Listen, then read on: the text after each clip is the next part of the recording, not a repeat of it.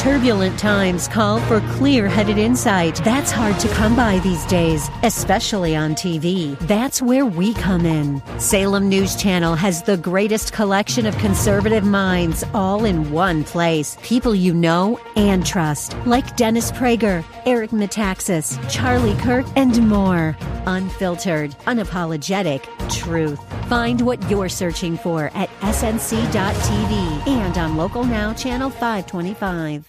Real Life Radio is sponsored by River City Community Church.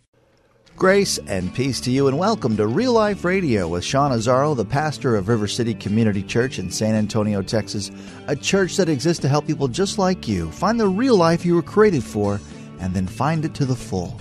That's exactly what Jesus said in John 10:10. And today we continue in this series on the Spirit-filled life as Pastor Sean talks about Spirit-filled power. You know, one of the last statements Jesus made was that his followers would receive power. So what did he mean by that? What does spiritual power look like in the everyday experience of followers of Christ? Well, if you're interested in this free gift that's available to you right now, keep it right here.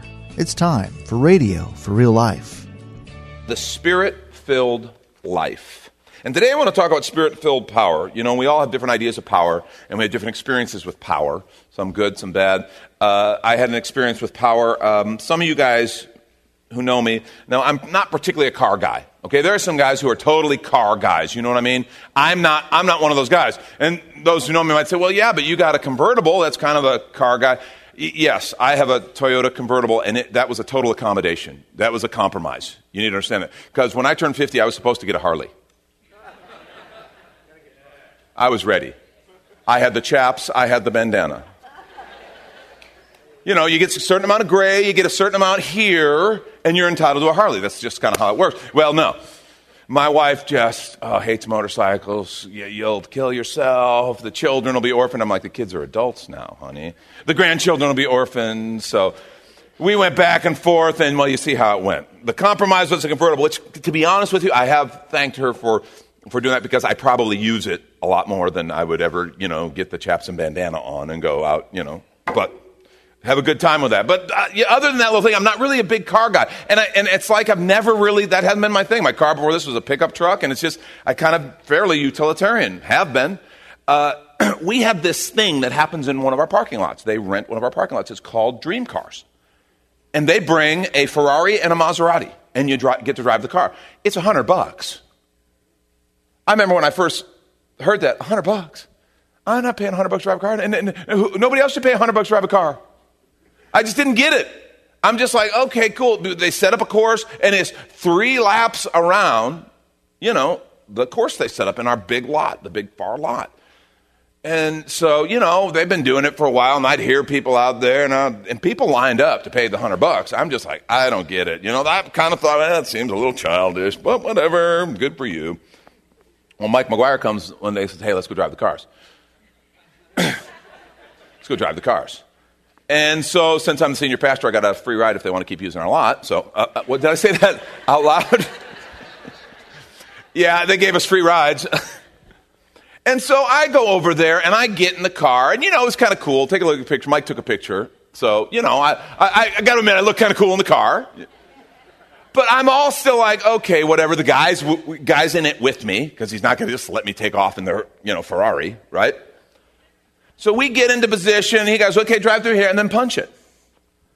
So I'm like, okay, boom, I get to the back side of that lot with the long deal, and I punch it. Oh, my gosh. 0 to 60 in like 3 seconds. And and by the way, age-wise, I went from 50 to 12 in 3 seconds. Okay? I'm 12 years old now because it was the most awesome thing I'd ever It was like, seriously, the closest thing I can describe it to is taking off in a plane. You got the G's. I felt G's. They were actual G's, And I mean, seriously, it's just like this thing. I'd never driven a car before. I had never driven a car before. This was unbelievable. I don't know if I'd pay $100 to do it, but I certainly understand why people who are into that do. It was like nothing I'd ever done. It was awesome. That was power. When we were done, I get back in my car was broken.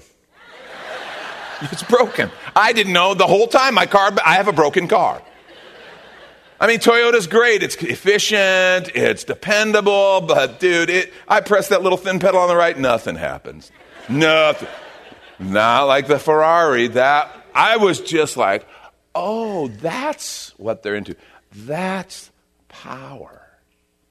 And it's one thing to have that happen with a car. My thought, though, as we enter our conversation this morning, is I wonder if that's similar to the experience that a lot of people have with their Christian faith.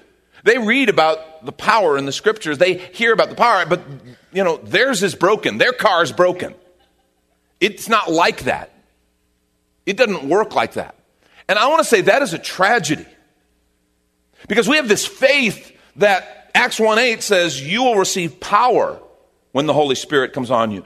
What do you think Jesus is talking about? A power of personality? Some more physical strength? I think he's talking about something way beyond anything like that. He's talking about something real. You'll receive power when the Holy Spirit comes on you, and you'll be my witnesses in Jerusalem, Judea, Samaria, and to the ends of the earth.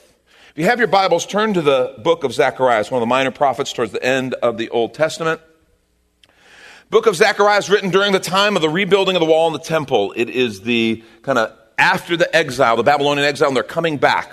These little kind of scraggling bands of almost refugees from Babylon. They've been allowed to come back and into Jerusalem, which was torn down. The Babylonians had occupied it. They had destroyed the temple. It was a train wreck.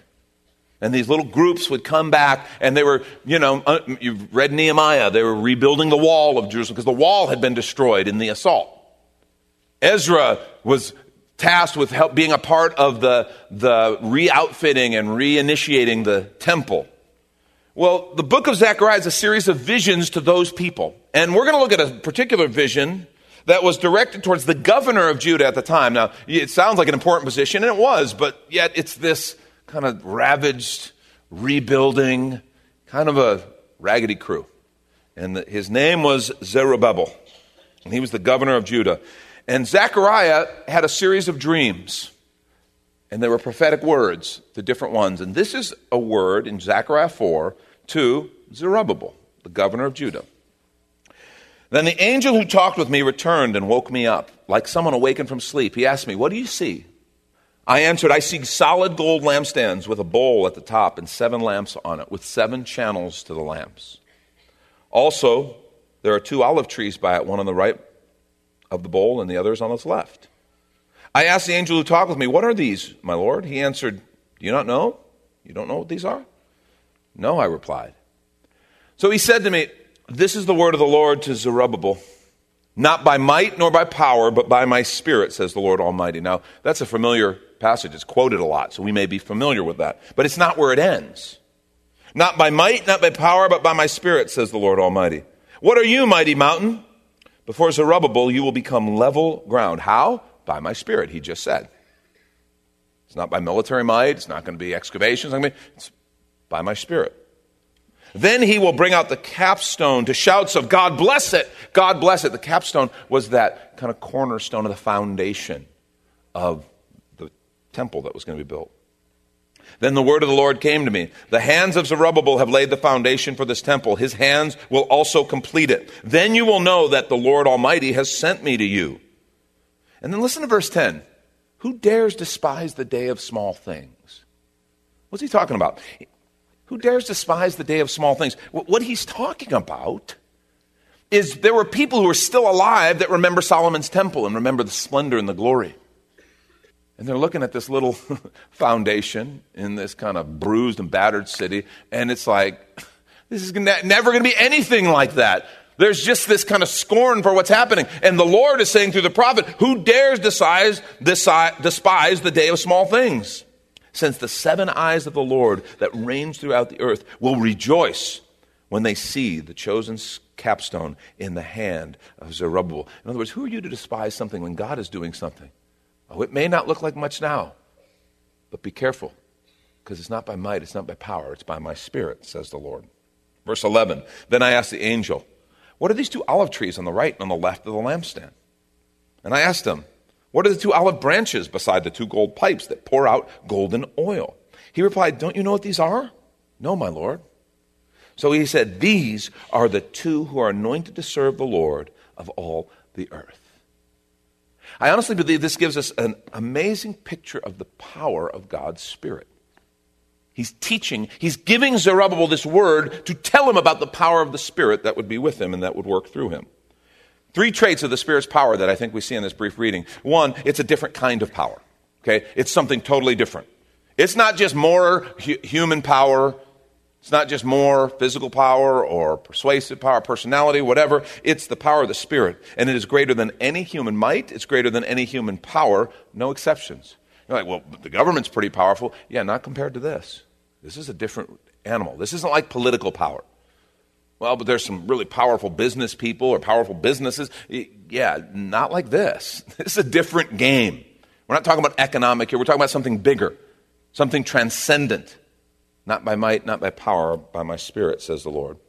A second trait of the Spirit's power that we can draw from this is it's not just for, quote, spiritual things. Now, understand, everything is spiritual. But we think of the Spirit of God, well, yeah, for sharing the gospel, for leading in worship, for preaching, for things like that. Zerubbabel he's a governor. He's a regular secular leader. And he's building a building. It's the temple, but he's doing actual construction.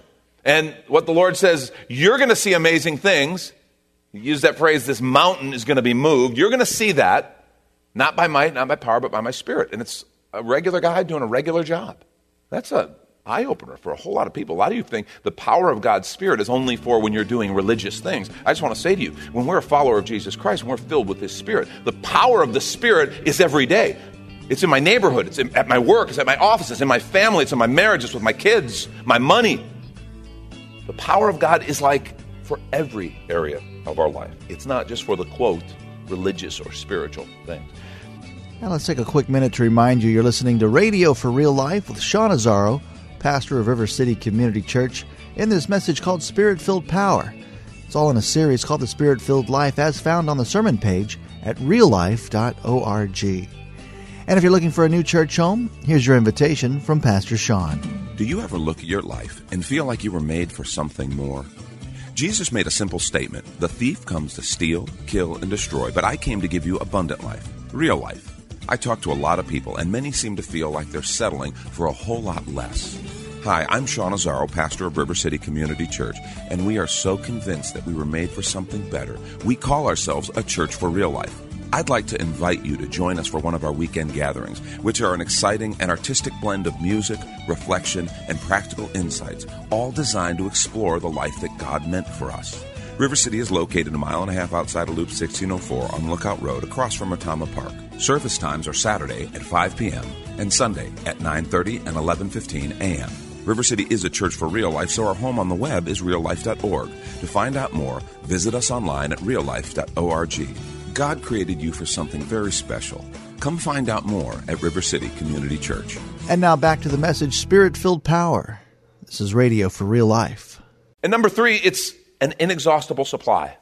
That's what those trees are about. The olive tree is providing oil because he says there's a lamp. The whole vision was centered around a lamp burning. And oil always represented the Holy Spirit. And these olive trees, says there's like a pipe going from the branches to keep perpetually providing this oil. In other words, the oil of the Spirit is an inexhaustible, never-ending supply. You remember what Jesus said when he's talking to the woman at the well? He says, the water that I'm going to give you, anyone who drinks it will never thirst again. It's inexhaustible. Moses was a great example of this. You remember the story? Moses, his calling by God, and he sees a burning bush in the desert, right? Well, any of us who live in South Texas and know how dry it gets, if you've had a burn pile of cedar sitting there and then you light that thing on fire, yeah, it doesn't burn forever. It burns fast and it's gone. It's like, and then it's gone. Well, Moses should have known something was up. He sees this bush and it says it didn't burn out. It just kept burning. So he turns aside and goes sees it. And remember, the Lord starts to talk to him. I want you to go to Egypt. I want you to tell Pharaoh to let my people go. And then you remember the wine fest starts. All Moses needed was cheese, and he had a party because he starts whining. Lord, I can't. Pharaoh will be mean. Pharaoh's really powerful. God, I'm not a good speaker. Send someone. I mean, really, you read it, it's like, at a certain point, it's like, Moses, you're talking to God. But there's a little humor almost in the thing. Here he is whining, I can't.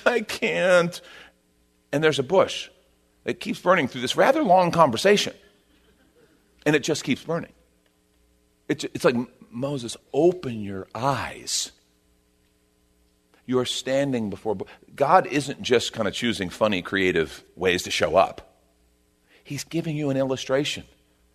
That bush was not burning itself as fuel.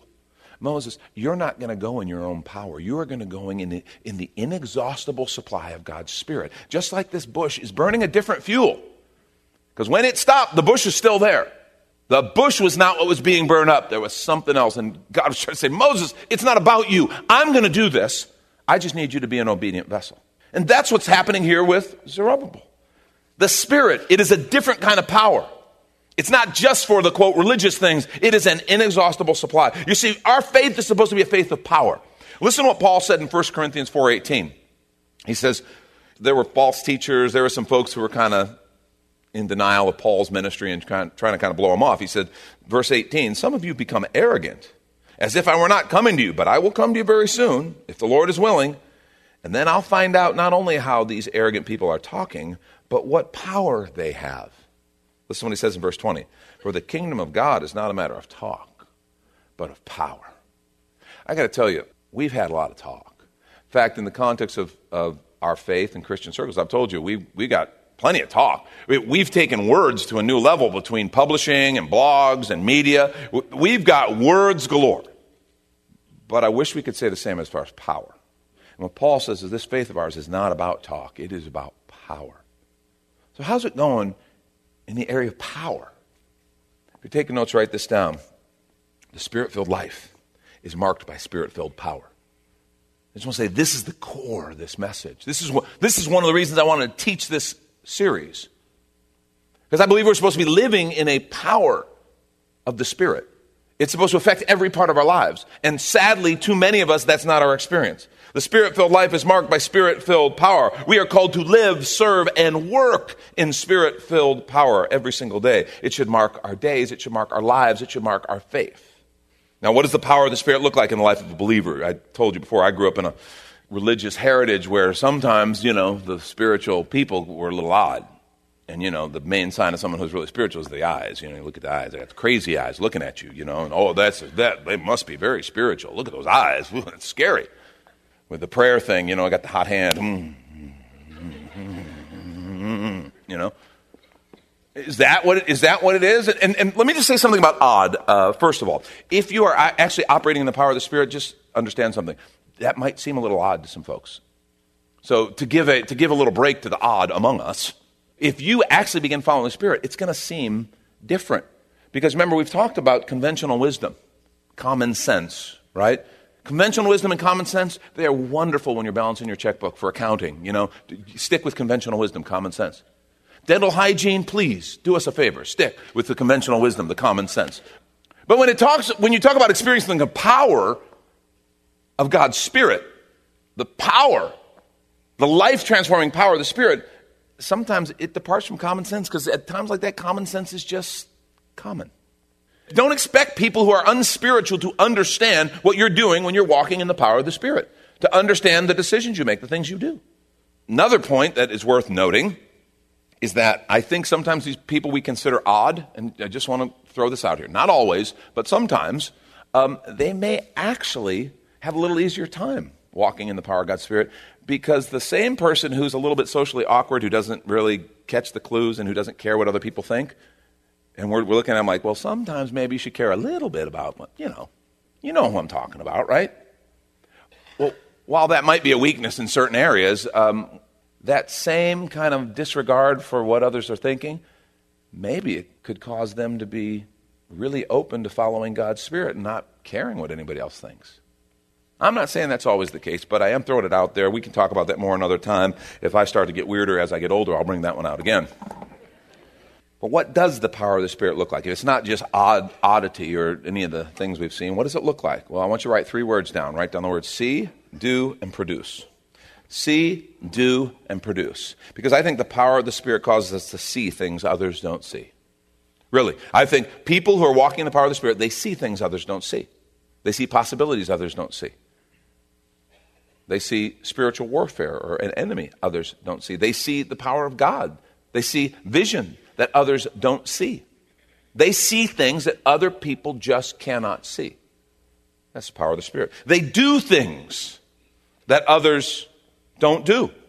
And this makes perfect sense when you stop and think about it. If I'm following in my own way, doing my own thing, and now all of a sudden I'm going to follow the Spirit, I'm going to do things differently. You know, when I come down to that point of saying, you know, I'm going to make a decision about something, and, well, then this is conventional wisdom. This is what I should do. This is what everybody says. I shouldn't be surprised when the Spirit says, no, I want you to do this. But Lord, if I do that, I'll lose this, or they won't understand it. Just trust me. You begin to follow the Spirit, you're going to do things that other people don't do because you're following a different leader. And you're going to produce things others don't produce. You're going to see things others don't see. You're going to do things others don't do. But because of that, you are going to produce things others don't produce. You're going to see the power of God. You're going to see miracles.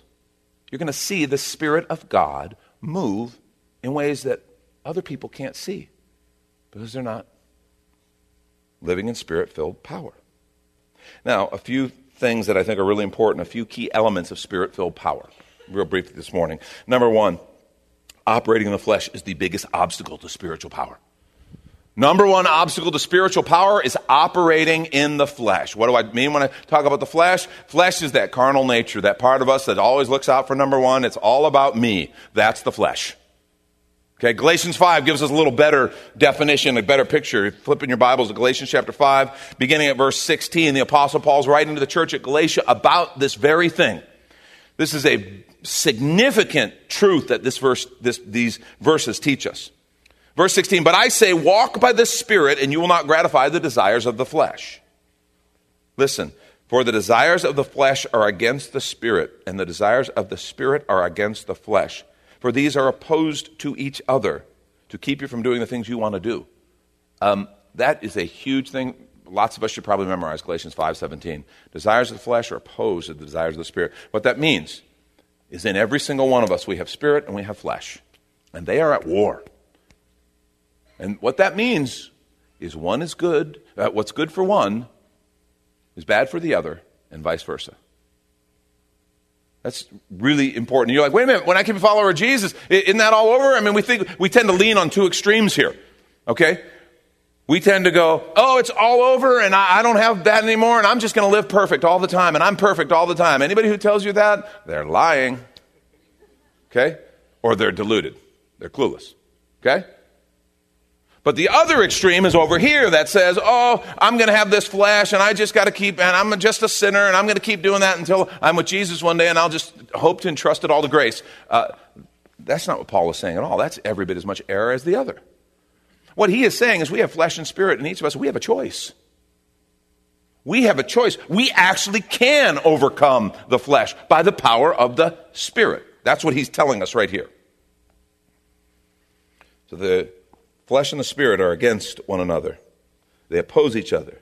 Verse 18, but if you are led by the Spirit, you are not under the law. Now the works of the flesh are evident. Listen, sexual immorality, impurity, sensuality, idolatry, sorcery. Some of you might be going, well, you know, I'm a pretty good Christian, so I'm not really caught up in any of those. You know, that's not my thing. And just say, okay, if that's true, God bless you, way to go. You know, but then we move on. Enmity, strife, jealousy. Okay, as a pastor, I don't know about these things, but you guys, I know you. I mean, it's really easy for me to go, okay, as a pastor, I'm pretty good on the first row, okay? I mean, sorcery occasionally, but no, I'm just kidding. I'm totally kidding. That was a joke. But when I get into, and you're like, but you're a pastor, man. If anybody should be able to just totally not think about the flesh at all more.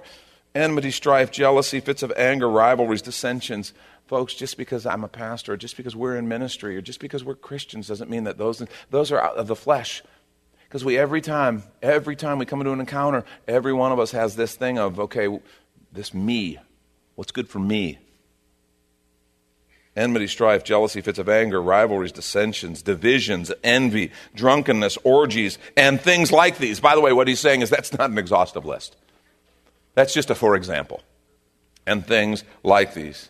I warn you, as I warned you before, those who do such things will not inherit the kingdom of God. Folks, it would be great if we could say that's never a temptation, but folks, every one of us knows those are things that we all have to struggle with.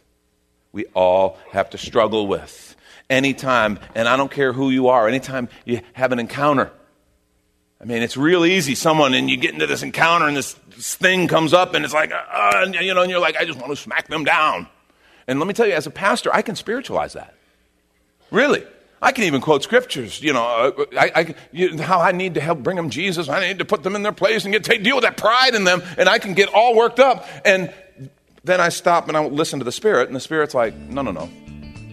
What I want you to do is I want you to listen to them. I want you to be patient. I want you to forgive. But Lord, they need a smack. In the name of Jesus. And he's like, yeah, Jesus isn't having anything to do with that. That's not about Jesus. That's about your flesh. Thank you, Pastor Sean Azzaro. You've been listening to Radio for Real Life. And if you'd like to hear this full message called Spirit-Filled Power, it's available right now on demand when you find the sermon series on the Spirit-Filled Life at reallife.org. But of course, you're invited to visit and join us at River City Community Church, located on Lookout Road right behind Retama Park, with service times on Saturday nights at 5 and Sundays at 9:30 and 11:15. If you'd like to call the church, the number is 210-490-5262, as Radio for Real Life is a service of River City Community Church. And we hope you join us again next time for more Real Life.